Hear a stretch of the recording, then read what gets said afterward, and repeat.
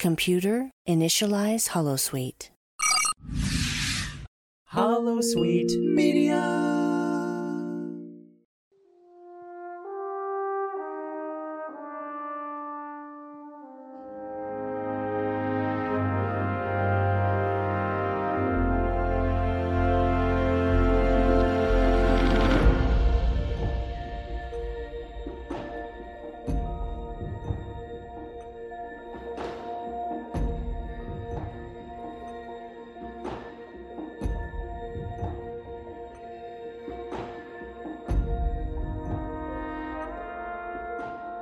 Welcome back, listeners, to The Expanse, a Star Trek Enterprise podcast brought to you exclusively on Holosuite Media. I am but one of your co-hosts, Kris Hill, and with me this week is Perry Freeze and Jordan Brown. How you guys doing today? Doing great, man. Oh, yeah. Happy to getting ready to talk about this episode. One of my least favorite episodes of Star Trek. Okay. And I'm doing well. Now I'm very eager to hear why this is his least favorite episode. So, okay. Tribz won't be joining us this week because it is definitely his least favorite episode. And he's like, yeah, I'm going to go ahead and set this one out. And he also said, kind of pointing to one of our, predecessors. If you want to know his thoughts, just listen to what Patrick Devlin had to say on the subject. And their thoughts are the same. It must be that New York City connection. Because they're both from New York, so. All right. So, how's everybody's past week been?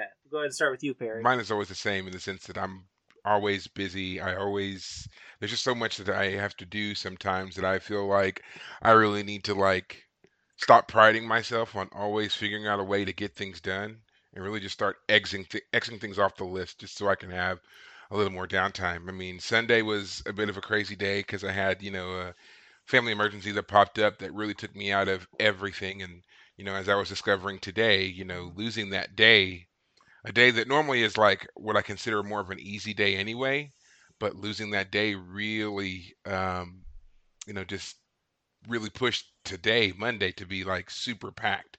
So, yeah, I'm just gonna have to scale some things back, but otherwise, even though, again, like I said, I've been busy this past week, things have still gone pretty well. I've still accomplished things that I needed to do this week. I've got a lot of training coming up for some new officers at work that I've got scheduled. That's probably my main thing right now, but other than that, doing good. That's good, man. Nice.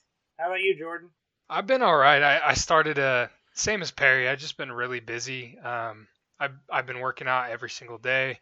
Because it's summertime, trying to get in shape a little bit. Probably been overdoing it. I haven't even taken a rest day. And I started a new job today. So nice. Congratulations. Yeah. Thank you. So I'm going to be a loan officer and trying to get all my licensing and get all that going. So just a lot of stuff on my plate. And I can always tell when it's a stressful week for you guys too, because our chat is a little more dead than usual. Usually we're just, BSing with each other, talking about whatever. That's true.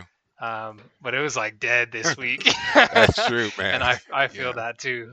So that's true. I did, you point that out, and I, now thinking back, I was like, that's true. I didn't get very many messages at all, if any, this past week, and I mean, that wasn't necessarily that I was looking for them because I was busy, but normally that's a good break in my day is somebody sending something Trek, related. But yeah, normally somebody asks something or says something, and I'm right there, and I have the time to say something or whatever. Didn't Same. at all this week. Yeah. I feel you on that. It was pretty challenging, pretty busy, pretty packed week. I know it's you got a lot on your plate, man. So nature of the single parent beast, man. Yeah, exactly. That's exactly what I'm going through. So sometimes it's nice to decompress in the chat with you guys, and just talk about that stuff. But I know everything was keeping us busy this week, so. I think I saw some photos of Chris. I think he went to a hockey game or something. So I think we were all just doing stuff, So yeah, like you were saying, Jordan, I did go to a hockey game Saturday night. They had a Star Wars night at my local ECHL team, which is double A Don't hockey. you mean Star Trek? So had a blast with that. No, I think he means. Did I say You Star sure Wars? Oh, did. it was a You Star sure Trek night? did. You sure did say Star Wars. Okay. Well, that's because this is the first time I have seen a Star Trek night, and so I'm always used to everybody doing damn Star Wars nights. I've been trying to convince my local high A baseball team to do a Star Trek night, but so far no dice. But I'm sorry, you committed like Star Trek fan sin number 1 is to make the reference of Star Wars to Star Trek. You're gonna have to like dock you some points on that one. I thought for sure Well, he you meant know. actual Star Wars. I was like, oh, all right, that's cool. I mean, if it had legitimately been Star Wars, I wouldn't have had a problem. But because I know that it was Star Trek, Yeah. I did. Now that you mention it, that would be weird to wear an NX-01 hat to a Star Wars night. Yeah. Well, unless I could have been like, Will Wheaton going to the premiere of one of the Star Wars movies Yeah, dressed that's in true. a TOS uniform. Yeah, I did see those pictures. That was fun. I just saw one of him the other day where Look. some guy was proposing to his girlfriend in front of the whole TNG cast, and Will Wheaton's face Yeah. was just gold. It was just gold. It was like he was the one getting proposed to. Yeah, it was. No, you could see it all over his face. He's like, "Are you gonna say yes?" He's well, like, with that audience, you kind of have waiting to. with Yeah. bated You breath. kind of have to with Yeah. that audience. I mean, jeez, you gonna turn someone down in front of Captain Picard? I don't think so. It was so funny. You could see all of their faces, and all of their faces mirrored. I felt like mirrored their characters a little bit. Like Worf was kind of annoyed. Michael Dorn. Trying to think. Brent Spiner, of course, he's the biggest smartass of them all. And he's just sitting there like with this look on his face. Yeah, it was a funny picture for sure. Oh man, I couldn't imagine. So.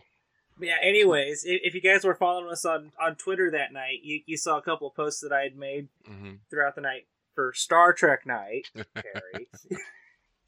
But yeah, their uniforms were based off based from Beyond. Some of the clips they had shown were from the Kelvin movies. They had a bunch of TNG clips, and I think in between the second and third period, that was when they did TOS clips. So, no representation for Enterprise, Deep Space Nine, Voyager, or any of the new ones. But hey, we'll take what we can get. So we're actually going to be talking about Season 3, Episode 3, Extinction. Some people call it the Fraggle Rock of Star Trek. I'm sorry, I've never heard that. I'd never heard that until you guys said that. Really? Yeah. I've never heard that either, but I'm gonna go with it. I'm gonna give full credit where it's due. It's Patrick Devlin there, one of Tribz's podcasting buddies there with his Mickey's Marvels. So he's the one that I guess coined the phrase Fraggle Rock in space. So, but yeah, before we get into the meat of our discussion, don't forget to like, subscribe, and follow us on your social media platform of choice. We are at NX01 Podcast, and we do have a Patreon as well, which I will leave the details for you right here.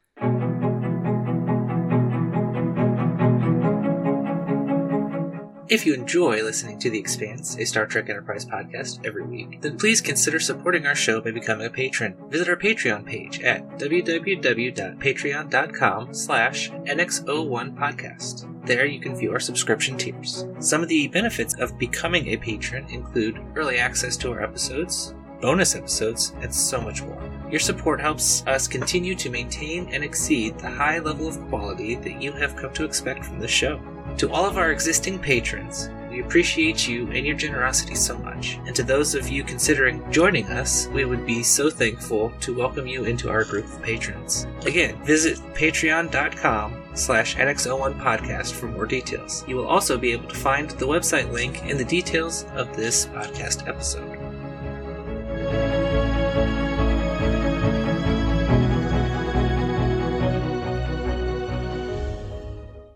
All right, and welcome back in for the plot summary here on Extinction, I'm glad I went ahead and typed something up so that way I'm not just kind of going off the cuff, taking up even more time.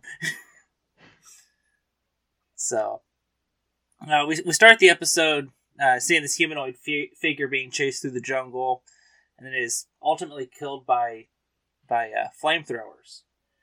And this is also the first time in the then we get to the opening credits, which is the first time it says Star Trek Enterprise as opposed to just Enterprise. After that, Trip has come back for another neural pressure session, which he skipped a couple in between the first one and this one. And sort of as a sign of gratitude, he offers peaches that he had picked from Georgia that subtle, Chef had real put in subtle. stasis Yeah. for him. Yeah. Way to go, Brandon, on that one.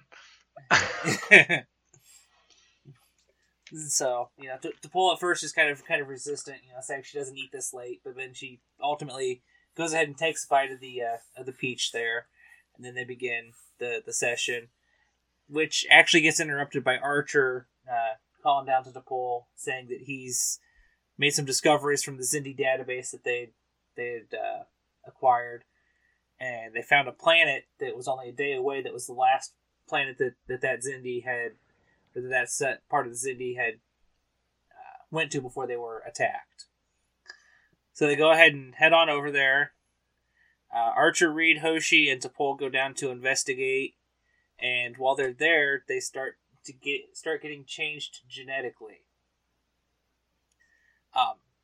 At first, we see Reed get fully changed into this weird alien, and he's the first one to kind of succumb to it, just because at first he blames it on his not liking of jungles, and they were sort of a jungle environment still. And then T'Pol kind of realizes what's going on, because she kind of sees her skin turning blue and feels some ridges up along her eyes. Then, but that's the only thing that affects her. And then we see kind of Archer and Hoshi also change, and we actually get a little what I call the CSI scene of this one, where we go inside Archer and see his rib cage changing into the rib cage of these aliens. We later find out that they were called the Lokek. And so they try to the guy back on the Enterprise, they try to figure out how they can get a hold, or get their crew members back up safely and figure out what's going on with them. They're actually only able to get Reed, and at that point at that point Phlox is trying to work on an antivirus, because that's what he's figured out, that it was a virus that was causing this mutation. While they're doing that, we get I'm calling them visitors, because I don't think they really get told what the name is of this alien species, but they kind of patrol this area of space, make sure nobody visits this planet, that sort of thing. And they say that it's a restricted planet and they need to eliminate the infected members of the crew. Trip obviously refuses, as they're trying to work out how to cure their fallen crewmates. Fox is saying that he needs some of T'Pol's DNA to kind of speed up the antiviral process, because Vulcan K cells really fight off this virus and make it to where it's sort of an asymptomatic type thing, where it's not really shedding all that much and not really changing. And then at that point, that's when Trip remembers the peach that T'Pol had eaten earlier, runs down, grabs it, and then Dr. Phlox is able to finish the antiviral. The visitors come down and try to kill off Archer and Hoshi, who are still down there and fully changed at this point. A little fight ensues. Then Trip beams down and stuns the guys that are trying to kill Archer and Hoshi. They get beamed up to the decon chamber, and that's when Dr. Fox goes ahead and gives them the antiviral. They start to change. The visitors are like, hey, we still need to eliminate these people to keep this virus from spreading. And then Trip's like, scan them again and see what you see. And then Hoshi and Archer also appear on the bridge as you can see them unmutating from this virus, and that satisfies the visitors. And Archer even offers the antiviral to help them, kind of contain the virus. At the end of the episode, Reed's still complaining about not being able to eat as normal like he used to.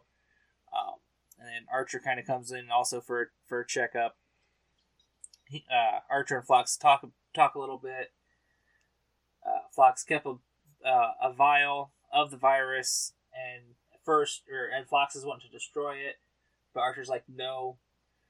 Since we've given these people the antiviral, they're going to destroy what's left of this civilization, and this will be the last thing left of the civilization. And so they put it into cold storage. That's the episode. So, what were your guys' first thoughts on this episode when you first watched it? Oh, Jordan, you're going first. You're going first. So I gotta hear it. Come on. I was kid when this came out. I remember watching it and being like, "Is it over yet?" That was my first thought. Is it over yet? A couple good moments that I did enjoy overall. I don't know. It's not even like it was a weak story. It was the pacing was different than some of the other episodes that we've seen in the season. You guys are already well aware of my preference for action-packed suspense and whatnot. This unfolded a lot differently. I think that played into it. When I went back and watched it recently, obviously, I'll say I enjoyed it a little bit more, but not that much more. It was, I thought it was a cool way to. I always enjoy openings where you're trying to figure out where it's not on the ship, right? You're trying to figure out where they are, what's going on, and how it's going to relate to the episode. And usually when we start out in a foreign environment, then, after the intro rolls, then it moves on to, the ship flying through space, and then we see how they're going to end up in that situation. So it kind of did catch my attention, some dude getting torched in the very beginning by all these people with flamethrowers. Obviously something was going on. But there were definitely some moments that I thought were really interesting, particularly the ending. I remember even thinking that when I first saw this episode that the ending was my favorite part, because of all the implications. I think that's another part of or aspect of Star Trek that I really appreciate is episodes that make you think. And I wasn't, pre-COVID or whatever, I wasn't thinking about, I was thinking a virus equates to a cold. You know what I mean? Like these guys all have colds and this is how they're dealing with it. Post-COVID, obviously, it's very interesting to see their take on quarantine, them quarantining this whole planet.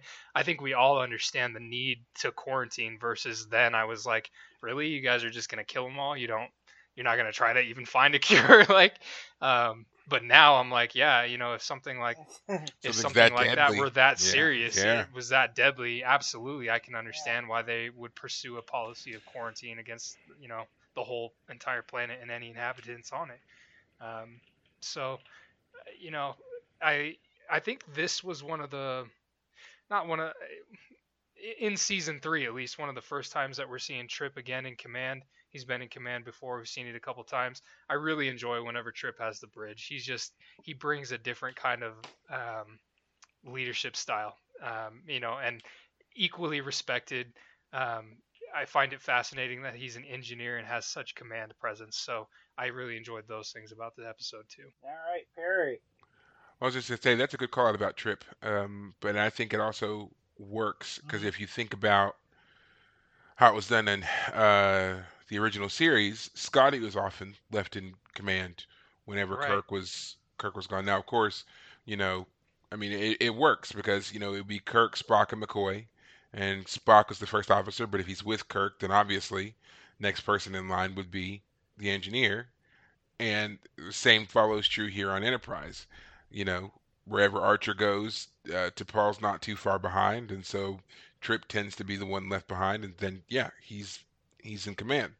He does bring a different energy to it. He's a bit more I'm not gonna say emotional, but definitely more emphatic. You know, he's very we're not going anywhere. We're not doing anything. Like he's so he's definitely Archer's best friend. He's like, we're not leaving him. Like, I don't care what's going on. We're not going anywhere until Archer's back on here. It's almost like he's saying, you know, to a certain extent, to hell with everything else. Wait till this man comes back, and then we'll leave. Overall impressions of the episode, it was never one that I guess bothered me. Like I never thought that necessarily that was a good episode, but it was never, oh God, I can't wait for this one to be over either. And all the times that I've watched and rewatched, and I give a large credit to that to Scott Bakula because he does such a great job on selling it in almost every scene that he's in. Like I just never really see him, you know, phoning it in, and it's just great to watch him get in the full makeup and all the rest of it, and he just goes for it. You know, he absolutely goes for it, and I love that. What else? One thing that always bothers me when they do shows that are all about like genetic manipulation, and this goes across all forms of sci-fi, there's always the one character that for some reason the transformation happens to slower than all the other ones, and there's no explanation for it. Like we watch Hoshi and Reed transform and it's almost instantaneous, and yet Archer, we get this full slow-mo 80s montage style breakdown of him working his way to becoming one of these low-tech things, you know. So it's just like, why? Like, what about him is so different that it's that much slower, you know? And I mean, to Paul is always easily explained away, and that was another thing that bothers me is it always tends to be a fallback of, oh, Vulcan resistance, Vulcan, you know, strength, Vulcan superiority, and that's why once again she is otherwise impervious to whatever goes on.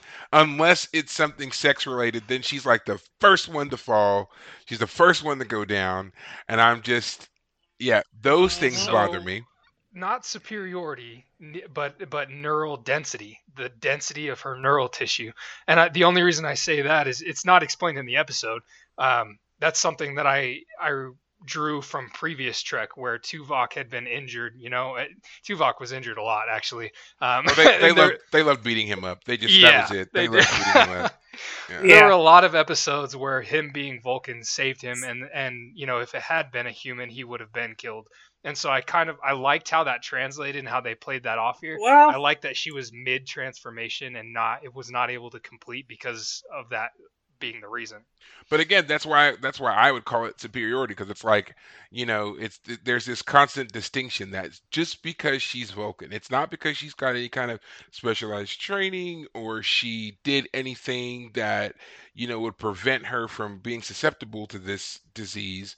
It's just, oh, she happens to be the Vulcan one, so it doesn't bother her. Same as when they were trapped in that cave in the early episode in, what was that, season 1, and Yeah. the, you know, the poppies or whatever. I call it I call that the Wizard of Oz, the super acid trip one, because you know they all smell the flowers and everybody goes nuts except for her until like the very end she starts to slip a little bit.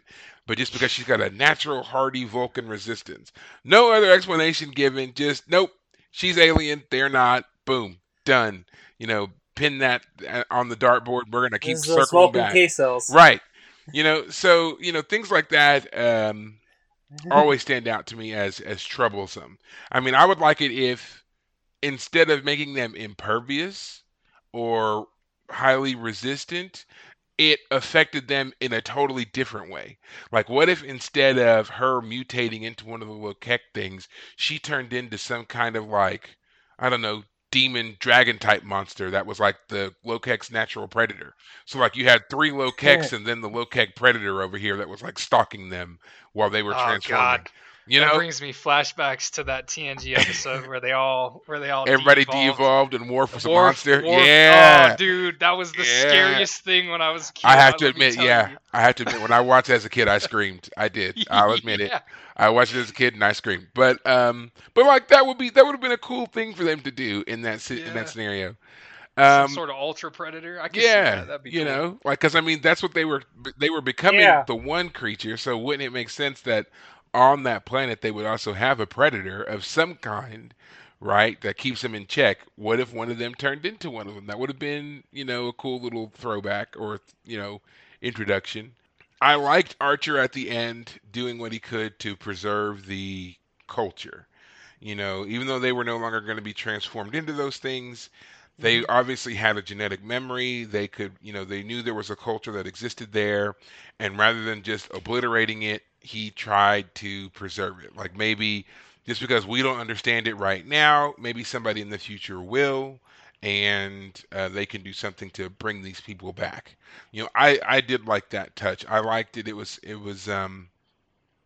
I feel like a very human thing to do. Don't just destroy the thing you don't totally understand and rightfully are fearful of because it could transform you and your whole crew into whatever.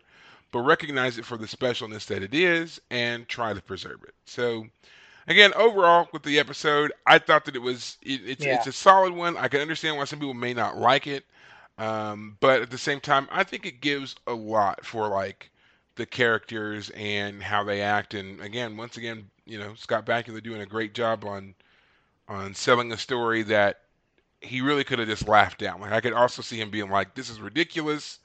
I'm not going to do it," and then having to find someone else. So yeah, Yeah, I can say, yeah, with my first thoughts on this episode, I'd probably say pretty similar to Perry's. I mean, I I enjoyed it. I mean, it was something different that we hadn't really seen before in at least in any of the Trek that I had seen, really. Um, but yeah, definitely a strange one, and I would say it's more of an acquired taste with this episode as opposed to everybody's got to like it. But then again, I didn't. I liked it before I knew I was supposed to hate it. Put it that way. I have to give mad props to Linda Park in this episode. Her Yeah. acting was super on point. Like I bought it. I bought it. She was acting like an animal almost. All of her mannerisms changed, and it seemed so natural for her. None of it was forced. Scott Bakula as well, and of course Reed too. Trying to think of his actual name. Help me out here. It just slipped my mind. oh man, Dominic Keating. Dominic Keating, yeah. Yeah. So I thought Yeah. all three of them did a really good job of slipping into something that couldn't have been natural. Like you said, Perry, when they got the script, they could have just been like, "Nah, I'm not doing this." No. But they really put their No. all into it, and it felt that aspect of it felt natural. As a character, Malcolm really grows on me. He really grows on me. I have to admit, like when he first appeared, first episode, he was the only character that I instantly didn't like. I was just like, just not. I don't know what it was about him, but just seeing him, I was like, nope. And then over time, he really did like step out of that kind of like that dumpster pile of characters I was just gonna not pay attention to, and he just really, won me over a bit. Um, I liked seeing him and Archer fight that weird animal dominance thing that they were doing, you know, mainly because like I always feel like that's how Malcolm feels anyway. Like he should be in charge or he should have more importance. And I think we see that in a couple of episodes. He kind of expresses himself a little bit more, jumps to the forefront on a couple of things. Um, and so I always feel like he's got that kind of undercurrent of if you give him an inch, he's gonna take that mile, And so I definitely love seeing that, and well, once again, seeing Bakula just sell it on knocking him back down and being like, it's like even as animal things, Archer is in command. So it's just like we know that no matter what, Archer is going to be the dominant one in command. And yeah, I will give Linda Park a lot of credit too, because They really just don't ever seem to know what they want to do with her. And so when you do see her in scenes, I love that she takes full advantage and Yeah. she shows her range. And I think she does a great job in this one too. Um, she was also a character that I found least likable at first. The constant complaining about wanting to go home or wanting to make changes or not wanting to be involved overall, it really wears on you. And so I was glad to one have an episode where she was forced to step away from that, but two, also see that it changes her later on in other episodes. She stops being that way and really does start to embrace her role on the ship. So yeah. I agree. Yep. So we'll go ahead and head on down to our next point here. Thoughts on how they designed the Lokek here. So what did you guys think of the makeup? Those weird things in their neck. Well, the makeup was good. The weird things in the neck kind of triggered me a little bit. Like I triphobia, like fear of holes Trypophobia, together and things. yes. Yeah, I didn't like that. It made me feel, but it played well into the storyline. They were like Perry said, very animalistic. Regardless of the species themselves, they were intelligent and sentient, obviously, but they had animalistic tendencies. And Archer didn't just beat down Reed; he beat down one of these guys in full gear too. Like, you know what I mean? So he was going crazy. So I really thought the makeup was on point. Like, it should have won an award for something. It was good. Scott Bakula is just kind of hyper aggressive, I think, because I mean, there's a lot of times where he just kind of goes for it on those fights, and you can almost see where it takes the actor, his opponent, by surprise. Like they weren't ready for him to be so physical, And in having watched Bakula in a lot of different things, now that I think about it, he's always been rather, a physical actor, So. Yeah, again, I think that's what makes him so enjoyable to watch because he really does get into it and just goes for it. Um, Mm-hmm. my opinions on the makeup, I enjoyed it. I liked the initial transformation scenes. I thought the CGI effects they used, especially like on T'Pol when they did, we're showing like the outer ridges of her head and everything starting to subtly change, and then like that resistance kicking in a little bit there. I like that. I didn't enjoy the little, like as you called it earlier, the CSI X-ray breakdown of Archer, mainly because Yeah. I just feel like that's exactly what it was. It was a crappy, gimmicky effect to use that we didn't need. It went nowhere. Like we didn't see him in the very next scene that because he had reinforced ribs, he gets like I don't know hit by a falling tree or something, and he just shrugs it off like something that would indicate why that was why it was necessary. So I don't like effects that don't go anywhere, don't lead to anything, and I feel like that one didn't. Okay. One that I really enjoyed because I found it unnerving was the sound they were making. That awful Oh clicking. yeah. Yes. Yeah. Yeah. That I was like, whoever came up with that, that's a stroke of genius because it sounds so awful and alien and well, it's kind of terrifying in a way. And it was just like, are they doing that? Like that's what I was thinking. Like, are they doing that? Do they train the actors to make that sound, or is somebody doing that like just off screen somewhere, and they're just opening their mouths and the sound is coming? Like what was it? But that I thought that was really nice, a really nice touch for the overall effect of them being transformed into something else. So yeah. I agree. But yeah. For me with their look, I really did like it because it was more than just a forehead. We got we did get a little bit of forehead. We got bumps around the eyes, like cogenitor, like that species. Right. Mm-hmm. Can't think of the name off the top of my head, but yeah, that then it was really weird seeing the frog like bulges. Ooh, yeah. That was a good call out, frog leg. Oh yeah, with that jumping they were doing. Yeah. Yeah. It was really weird seeing the frog like bulges on the Yeah. neck, and that finishes that thought. So we're good. So kind of tangenting off this one. Does this episode hit a little bit differently now that we're in a post-pandemic world that we've all lived through? Yeah, it was something Jordan had started on earlier. I think it does. Yeah. Definitely.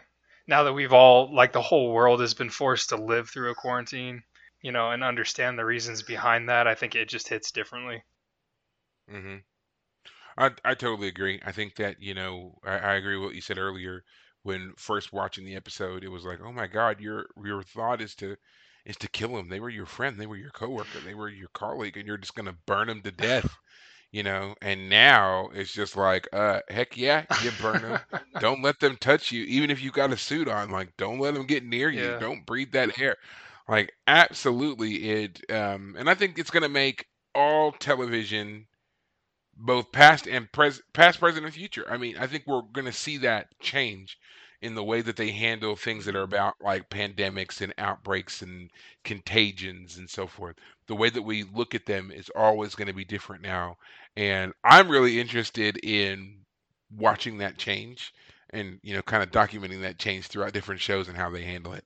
A couple people in the office get sick all at the same time and just watch the whole place shut down and instantly have protocols for social distancing and all that stuff. Yeah. But yeah, I think this episode is a great call out to the fact that we were just, it was filmed during a time when we were, obviously very naive and had very little understanding of how disease works, and people were just making stuff up on the fly because it sounded cool in an episode. Versus now, we kind of all had a forced education on viruses and how viruses and contagion spread, and the importance of a viral load, which I'd never heard that term before until they were talking about the COVID vaccine, and having to have that whole conversation. So like, there's a lot that we get now that educates us as the viewer that now they have to take into consideration as writers on these shows. So I'm looking forward to seeing that. Yeah, definitely. I think it's always a tease too when they end the episode. With they ended this episode with Phlox putting that in stasis, and I'm always thinking, okay, we're gonna revisit this. We're gonna revisit this at some point. Now, obviously, we've talked multiple times about Enterprise not getting its fair shot, but I hate it. It's a pet peeve of mine when Star Trek does that, and then they never come back to it.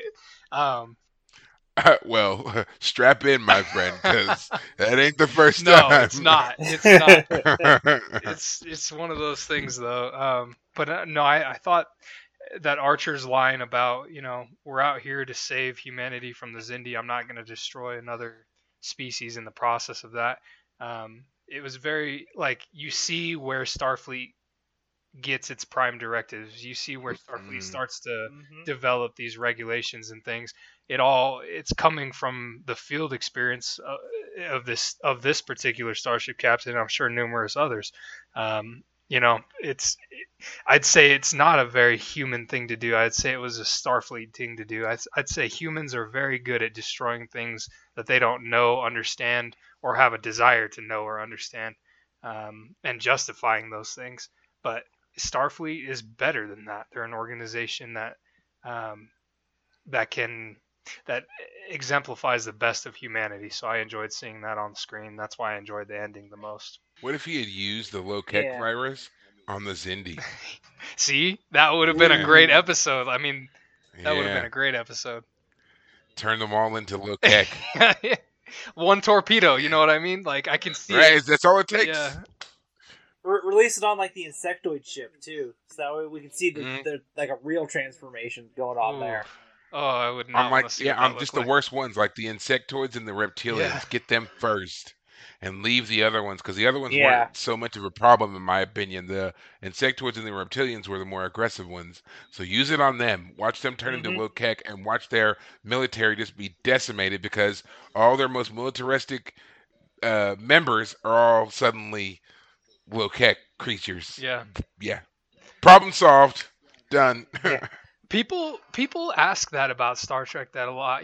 Why wouldn't they just beam a photon torpedo onto their bridge, or why wouldn't they use a biological weapon or something? I think it's very interesting, especially when you compare it to shows like Stargate, where the moment they get beaming technology, they're instantly trying to beam something like a warhead onto an enemy ship. You know what I mean? They sure did. Sure did. As soon as they realized they had that technology, they used and they blew up like 4 different ships 100% in a row, within seconds of each other. Like, it wasn't a gradual lead up. Either it was like, oh, we have beaming technology, beam that warhead there now. Exactly. Do it again. Do it again. Do it again. Like I remember that But episode. I think it speaks to like the development of humans in this show. Like we're supposed to be more evolved. That's not supposed to be our go-to solution. We're supposed to think of other ones. I think we've seen in a couple episodes where they like Janeway with that virus she was going to use on the Borg. They're not above doing it, but it's not their go-to. So I think that an evolved humanity is very much at the forefront of this show, and that's one way it's manifested. You bring up Janeway and using the Well, virus. I'm sorry. I have to. Sorry, not to cut you off. I think we're gonna be bringing up the same thing. Oh, So okay. go Well, ahead. you brought up Janeway and using the And the virus, baby we never see again. to But to hurt the boat. please continue. Okay. Well, so it's funny to me because she didn't want to do it with Icheb when his parents had, engineered the virus, which is how they got Icheb on the Right. ship in the first place, you know. So she didn't want to do that, but then she later on does it. But also, let's not forget that, we had Picard who was faced with the same kind of issue in TNG with And got Hugh, his ass and they reamed had the for it. opportunity right then. He did. He did. He absolutely did. And I always wondered, like, I would have loved to see, like, when Janeway was kind of like going through those moments of wrestling with what Yeah. she was going to do, if there had been that callback to, like, her as a captain getting access to Picard's, logs or even his personal logs or whatever, and hearing how he weighed the decision ultimately to Yeah. not do that, and maybe that factored into her decision to do it. That is one of the things about Star Trek that I really wish they would start paying Mhm. attention to as a way of streaming together the continuity of those grander ideas, because they all kind of hit on the same things over and over again. It's just now we have a different captain, we have a different crew, and it would be great if they just would make this a call out. Well, Cisco did this and he did it for this reason, and I understand his reason. Our situation is a little bit different, so I'm going to go with option B instead of option A like he chose. Or, hey, he was right the first time. I'm going to do exactly what he did last time. Like, what, any of those things. Or, Those damn Maquis were gonna Archer. blow up their planet. Right, right. Or Archer was right. He saved this disease because it was part of the culture. It was establishing a life, establishing an entity, not just one life, but a whole civilization. So, maybe Janeway's take on the caretaker would be different because she remembered that and was aware of that. Like things like that. If they would just and I know it's hard with Voyager considering that it came technically before Enterprise, whatever. But I'm just saying, if they would be mindful of these things and do stuff, I think it would make the franchise better, Huge versus huge missed anything else. opportunity. Yeah. I remember as a kid, like when I would play Star Trek in my room, I would be meeting up with these various captains. And I think as fans, we all wanted to see that, like them interact with each other. The only episode Yeah. we do is, the premiere is Emissary or whatever, the premiere of Deep Space Nine. I don't know how it was received back then. I just know that since they didn't do it again, my guess is that everything that they did was to try to separate the shows instead of integrate them. And you know what I mean? If they had just reversed that formula a little bit, they do drop some. They drop some, I don't know, tributes or. Well, Voyager starts at Deep Right, Space Nine. right. You're right. You know, So yeah, I guess that's they what- did. yeah. It's something about the premieres that they, of those two series that they did enjoy doing, integrating them. But I would have loved, just like you said, to see them read, each other's captain's logs, to see them interact. And I think that's, when I read what Nemesis could have been, and also who could have directed it, Frakes actually turned it down. I was like, oh man, this is everything that I ever wanted. It was Endgame before Endgame. It was Marvel Universe before Marvel Universe. So, I just read an article earlier today that talked about the Star Trek Voyager ending that never yeah, I did was, too. which was this. I mean, it was eye opening because I never knew any of that stuff.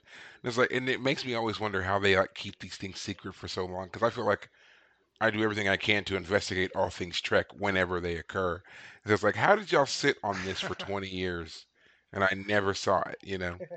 But But yeah, I mean, I know that it would be hard for them. It would have been impossible for those shows like Cisco and Janeway and so forth to make call outs to Archer.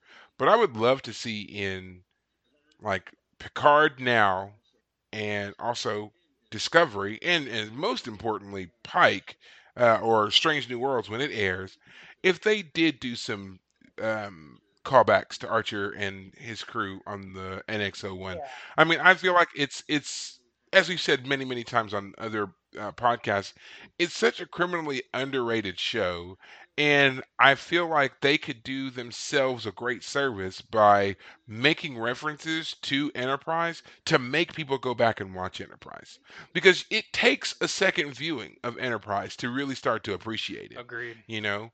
Like At least. I yeah, I mean you have to go back. And I mean we all end up circling back, of course, and watching our favorite one. But we all end up circling back and watching all of them, I think. And if you haven't gone back to watch Enterprise, if you keep skipping over Enterprise, you're really doing yourself a disservice. It really is a great show. Like it needs time. It needs that benefit of time. So I think we've actually already answered our resolution question that Archer was in fact right in preserving the virus. Yeah. Yeah, I agree. I think we've already answered it. Yeah, I do too. All right, so yeah, we'll just go. Well, we'll skip that one when we get to it. So, thoughts on the Guardians of this area? They were hardcore, and The flamethrower dudes. I mean, of course, I'm going to refer to the one ship battle in the episode. It was very brief, but they overpowered Enterprise very quickly. So obviously they were somewhat technologically superior. I'm always comparing Enterprise's current level of technology to the various species that they encounter, and I love how subtle it is. It's never the same. It's never like, yeah, these guys kick their asses. Yeah, I mean, Enterprise could have put up a fight. They didn't because they were running and because Archer stepped onto the bridge at the right time. But I liked that they took some damage and they were trying to reevaluate their options. And then from there, they were able to find a peaceful resolution. But it always fascinates me just how much, damage or not damage that these aliens are doing to the ship, and how long Enterprise can hold up against, the various adversaries that they come up against. So these guys were pretty powerful. You have to think Enterprise is at this point squared off with Osarian pirates. They've squared off with 3 Klingon birds of prey, and they were doing all right. You know what I mean? So these guys took their hull plating down to 40% with a couple volleys from 2 ships. So they've got powerful weapons and they're good at killing. Is the conclusion that I'm going to draw from that. Yeah.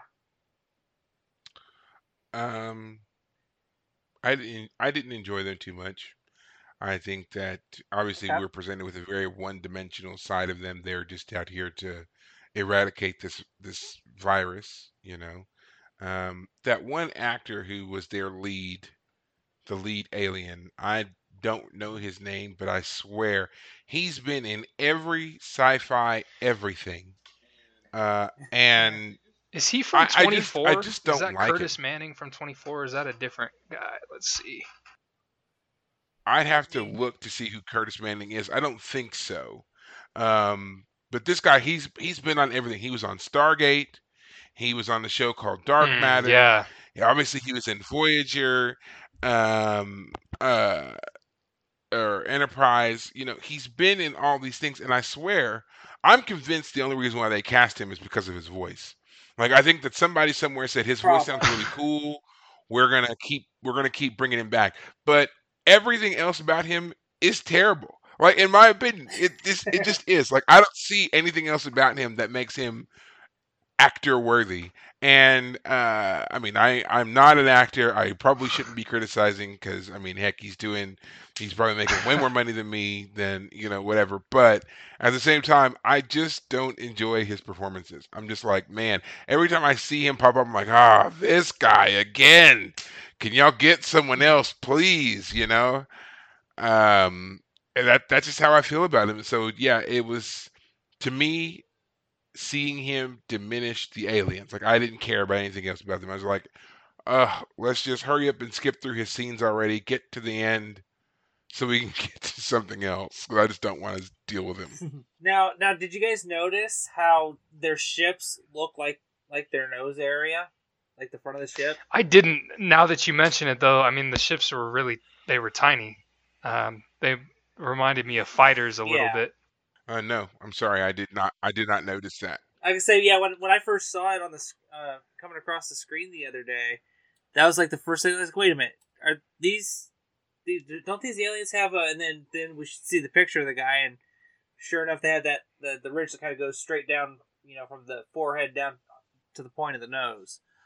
So that's one thing I just happened to notice in this most recent rewatch. That's a good call. They also remind me of the ships, and now I'm gonna have to go back and watch it because I feel like they reused those ships when they that's what when I they was met thinking. the Trianons or whatever, when they met those yes. psycho religious people. Yeah. And that's my episode that I hate. Yeah. And even when we get there,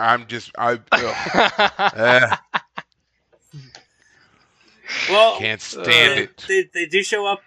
They do show up later on in this season. So yeah, we'll be getting. Yeah, they're not too far off. Ugh, I can't stand it. I hate that episode so much.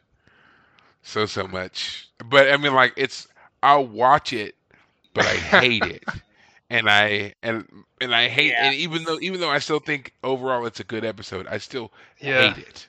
So it's cringy because I know we're not talking about it, but like the level of intensity that guy brings to it, and his explanations for things and stuff, it makes it difficult to get through. But I do enjoy it because of all of the ethical implications and discussions it brings up.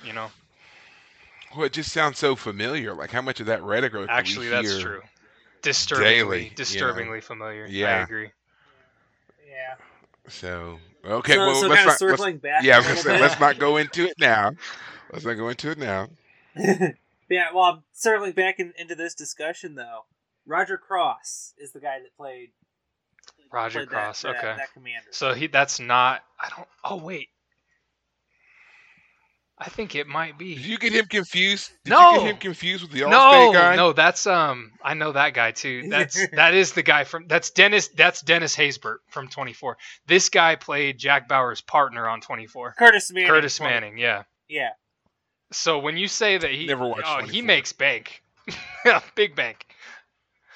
But yeah, the Allstate guy is Pedro Serrano in Major League. What? Yeah. Pedro Serrano. The guy that's the Allstate guy played Pedro Serrano. Oh, I've never. It's been a while since I've seen Major League. The guy that couldn't hit a curveball. From Cuba. Yeah, I was a kid when this is back in the days when I had like 4 channels and was like sitting in my living room as like a 5-year-old. I think that's maybe when I saw Major League. So it's been a little while. Okay. Okay. All right. So we'll go ahead and bring up Trip and the Lucky Peach. I mean, it kind of feels like they're trying to pay homage to James the Giant Peach for some reason to me, but I didn't get that. I felt it was a very just unnecessary. I don't know about unnecessary. Scene. I enjoyed it. I enjoyed the hell out of it. Seeing T'Pol's reaction, I'm sitting here like, you have been living among humans too long. Like she's like letting him get under her skin. You know what I mean? She's like, this doesn't make up for the last 2 sessions you missed. I was like, oh. Even back then. Oh, yeah, snap. exactly. Well. So is this was this also post her Trillium D? This is pre-Trillium D. exposure? No. That's what made it unique for me. This is pre. Yeah. Okay. I'm still gonna say it was unnecessary and gratuitous. Why couldn't he have brought those peaches to her when he knew she was on her lunch break in the mess hall? He had to wait. You had to wait until you were alone with her in her quarters, and then you watched her like a creeper as she took a bite, and like that odd smirk on his face as she ate the thing. Everything about it, I was like, you need to leave. Like, you need to leave. She needs to, like, I don't know, write you up, and then we all need to just go sit in the decon chamber because that was gross. And yeah, it's just I don't. But then again, at the same time, I don't like watching Oh, people okay. eat. So Yeah. watching her take a bite of the peach, I was just like, this does nothing for me. Like you were already hot, you were already attractive. I got that. Trust me, I was not gonna knock you at all. But now that I see you eating, like that's a problem. That's we now Down a have a peg or problem. two. Yeah. That is, I'm gonna go when we talk So about favorite moments of this episode. That's mine right there. Okay. Well, before we get to favorite moments, I kind of found a couple of connections to different episodes from series past. Masks and Genesis from TNG, and also Babel from DS9. To me, those kind of seemed like it was kind of like a morphing of all three of those. Because at first we had the different language where or we had the language thing with Babel, the mutations like in Genesis, and masks because they were trying to get to this place that didn't exist in. Trying to remember that episode. You're talking about the episode Masks where Data makes the clay Oh, mask and Masaka then is he becomes making. Masaka. Yeah, Masaka is Yes. making. Okay. Yeah. And he basically becomes a whole civilization unto himself.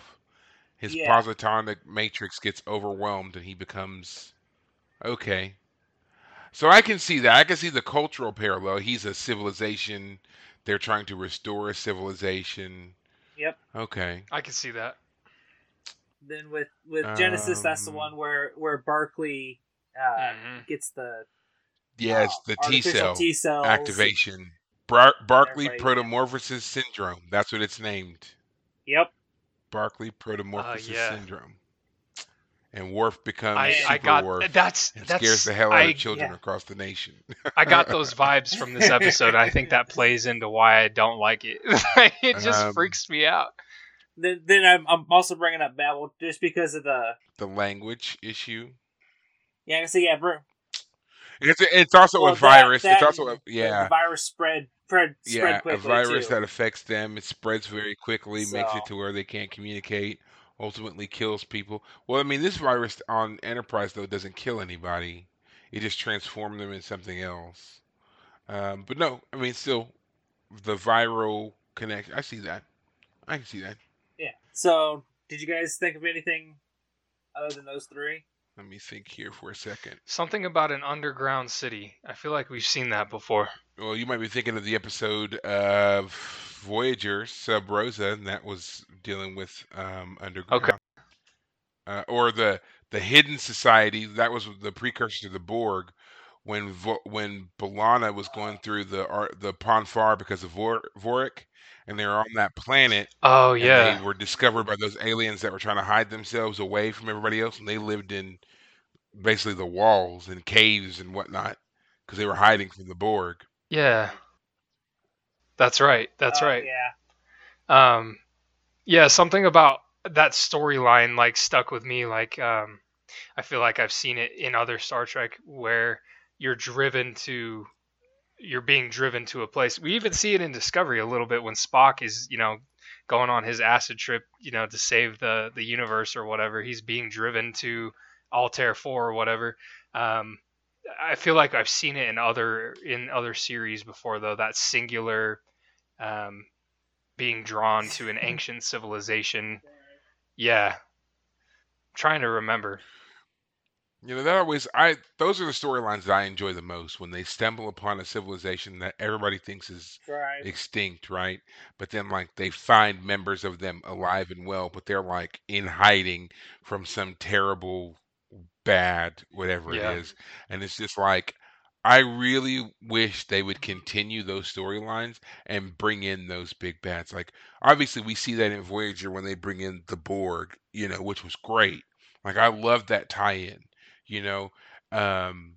but I wish they did that more on other shows and other sci-fi shows. Like if you come across a civilization that was great and fantastic and wonderful, but then for some reason altogether disappeared, but then you find some of them and they're like, oh no, we didn't disappear. We went into hiding because something out there was killing all of us. Mm-hmm. I would love to see that follow up. as to what it is. That would be great. So we'll go ahead and go to favorite moments and final thoughts, and kind of get us wrapped up for this week. So, Jordan, since this was your least favorite episode, I want to know what your favorite moments were. Hey, the Georgia peaches with Trip at the beginning. I thought that was humorous. I know you hated it. Like I said, I like the cheesy stuff. I like that because we all get it, right? But she's a Vulcan, so she's like the cultural. He's playing on her a little bit, which I thought was funny. And then of course, the shuttle pod hightailing it back to the ship, and then we see him just break orbit like a beast and hit warp 4. mm-hmm. And and that's the other thing I didn't mention when I talked about that earlier is not only are these guys powerful, but they're faster than Enterprise. I'm surprised that Trip didn't push the engines harder and try to push it to warp 5. Like he probably he knows the engines better than anyone else, so he's not Archer. He's not calling down there telling him to do something that's bad for the ship. That's probably why he ordered warp 4. But I would have liked to have seen that chase play out a little bit better, where they had to really try to get them, because they just seemed like they caught up so quick. But I enjoyed the space battle. I enjoyed the humor in the beginning. I really enjoyed Linda Park's acting in this. I thought she was top tier, even a little bit more so than Bakula and Keating. I just thought that she was awesome in this episode. We've never seen her character do anything like this episode before or since, and with the exception of Dark Mirror, that was also pretty interesting. But yeah, absolutely. All right, Perry. Favorite scenes have got to be the initial transformation of Reed, Hoshi, and T'Pol. Didn't really enjoy Archer's because it was just slow for no reason. But I love the special effect of seeing that. I like seeing the Archer Mm-hmm. Reed power struggle and watching them beat the hell out of each other for a little bit there over some mealworm field eggs, which that throws me back to Picard on TNG when he's being tortured. Oh The yeah. infamous "there are four lights," and he's gotta eat the Oh yeah. He opens up that egg and it's Triggered. full of mealworms. you know. Um. Yeah. Right. Right. Exactly. So there was that scene. And even the initial scene, really, if you think about it, where they, we don't really know what's going on. There's this character running through the woods, and then all of a sudden, he encountered these guys in hazmat suits who burn him alive. So that was a very striking scene to me that stands out. So those would be mine. Overall impression of the episode, again, not necessarily a go-to, but I don't think of it as a bad episode.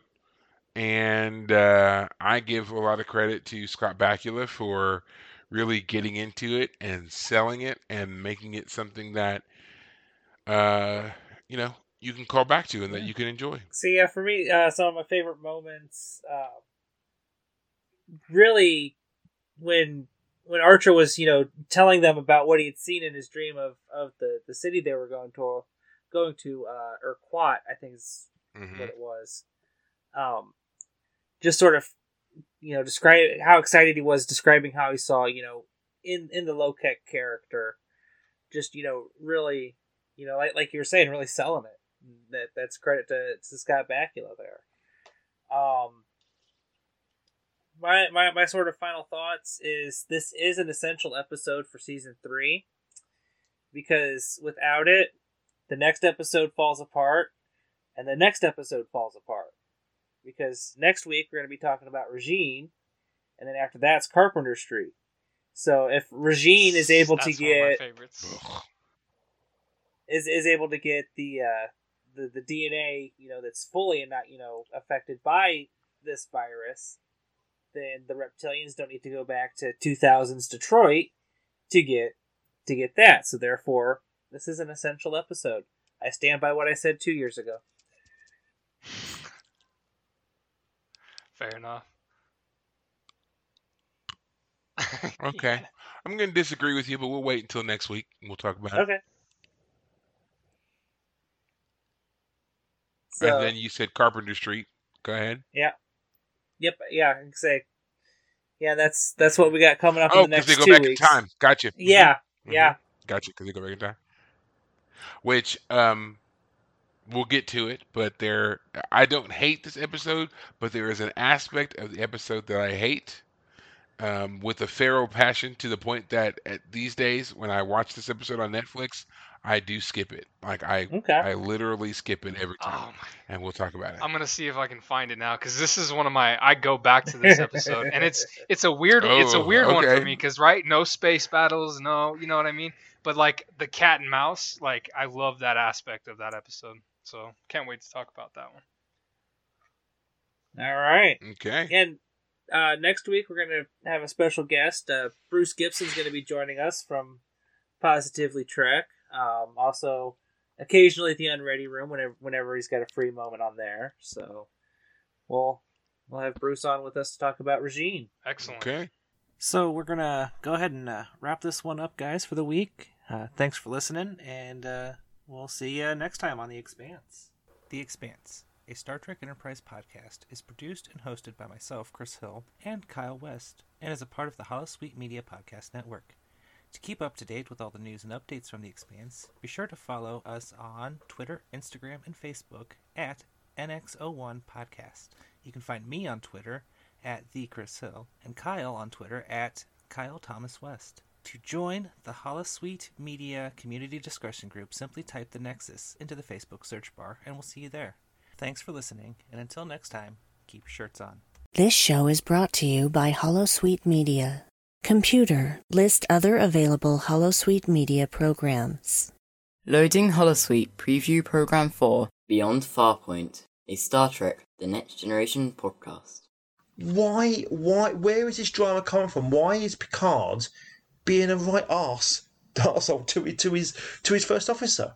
Yeah, and also as well, does a captain's life mean nothing to you then? Yes. Yeah, there's this very weird strange tension. It's weird. Riker's addicted to Geordi. Picard's addicted to Riker. You've got Crusher being aloof to everyone. You've got Tasha being over earnest. Loading Holosuite Preview Program 4, Her First Trek, a Star Trek review podcast. And he's like, "You what, Doctor?" And the Doctor's like, "That's right, Captain. I will have your guts for garters." I'm trying to work out whose writing I would have preferred for that scene then. Yours or the writer of the episode? I mean, do you even need to ask? I would have made it spectacular. Probably bring glitter and things involved in it. Yours. McCoy throws glitter Undoubtedly. at Kirk and it just takes on a And do whole you know how other they meaning. solve the situation? Dance off! Oh, and a God. disco ball drops down from the ceiling. And Kirk's like, "I had that installed when we first moved in. Been RuPaul. waiting to use it." Disco ball on the bridge, that'd Yeah. be great. I can imagine RuPaul steps up then. Yeah. If you can't Like, love yourself, "Oh, how in the hell are you going to love somebody else? Can I get an amen up in here?" amen. All right, now let the music play. Computer, deactivate Holosuite.